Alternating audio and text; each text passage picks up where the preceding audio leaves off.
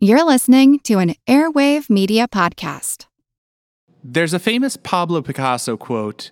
He said, "Good artists copy, great artists steal." There's a lot I find really interesting about that quote. Aside from the notion that, a good artist learns from others and copies what they've done, but a great artist takes it and makes it their own and transforms it in some way. That's an idea I can totally get behind. But what I find really interesting about that specific quote is Pablo Picasso didn't really say that. Or at least there's not a lot of evidence of it. But there's also some evidence Picasso might have stolen more than just that quote. I feel like who art Ed? We're trying to spice it. Who art is Mr. Wood art Ed me? Good.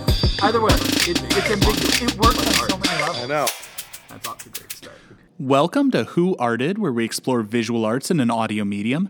I'm your host, Kyle Wood. For this week's Fun Fact Friday, we're going to be looking at Pablo Picasso and some of the shady aspects of his dealing. Now, getting back to that quote that I started with, Picasso is often said to have stated that good artists copy and great artists steal. It's not the attribution on that is not really solid. He might have said something to that effect. He might have even said that. It's really hard to say for sure, but we do know there is strong documentation that in about 1920, T.S. Eliot wrote, "Immature poets imitate, mature poets steal."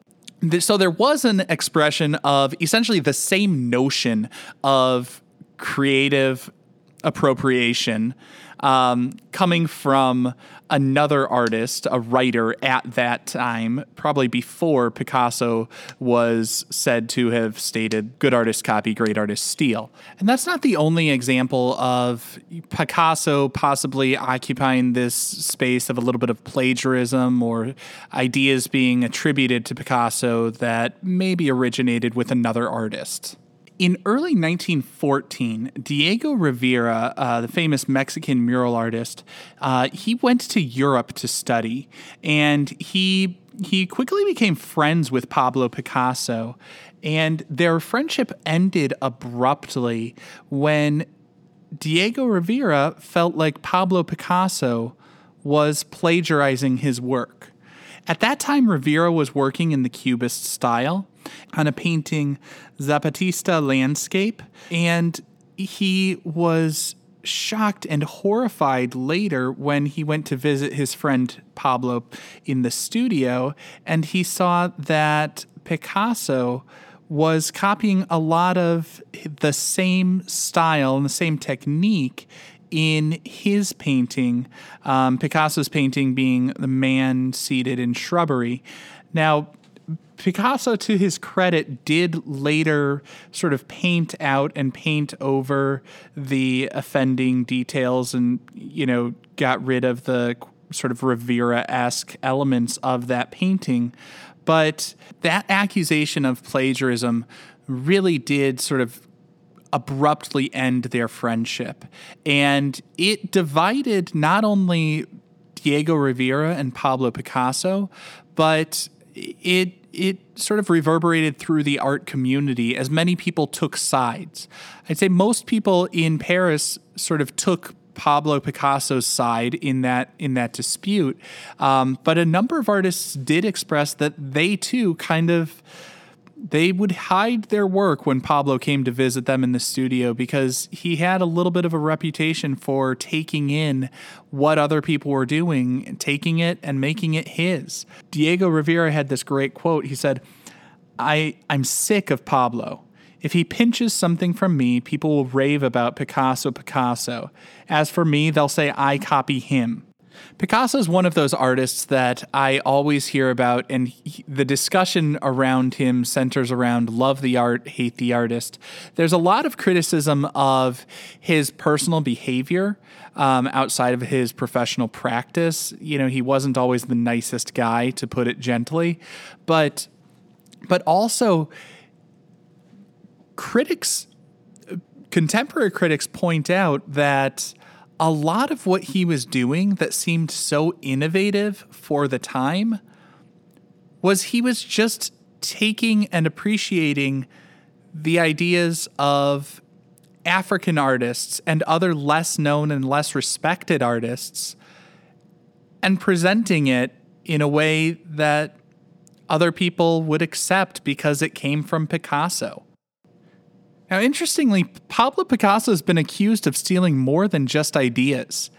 In 1911, when the Mona Lisa was stolen, Pablo Picasso was a prime suspect for a little while. Now, he did not steal the Mona Lisa from the Louvre, but he was also not entirely innocent. About a week after the Mona Lisa was stolen, on August 29th, a young man walked into the Paris Journal. The paper identified him simply as the thief.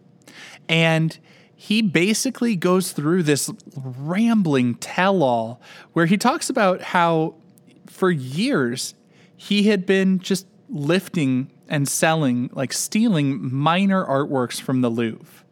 Back then, it really was not that hard. It's not like what we imagine in the movies. The guy who actually stole the Mona Lisa hid with it in a closet and then just walked out with it under his coat. So the thief is telling this story about how he had this hobby of stealing little works of art. And as proof, he did actually turn over a small statue that the curators at the Louvre confirmed was an Iberian piece from the museum's exhibit on pre-Christian artifacts. So people started to wonder, like, was he responsible for stealing the Mona Lisa? You know, he seemed like a small thief who like, could he really have pulled it off? And then, you know, while the Paris Journal refused to give up the name of their anonymous source, they did use a pseudonym in one of his published confessions, and it was pulled straight from the writings of a poet, Apollinaire. Now, that poet, Apollinaire, he was part of Pablo Picasso's social circle. You know, he was, part of that modernist collective that was, they were referred to as wild men of Paris.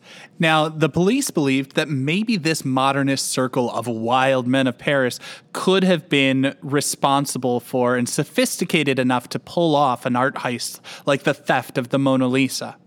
And so they started to investigate, and this starts to get Picasso and Apollinaire panicked because they're sitting there thinking if they get caught up in all of this, they are going to be deported back to their home countries. And I say they're panicked if they get caught because they did not steal the Mona Lisa, but they were in possession of some stolen art.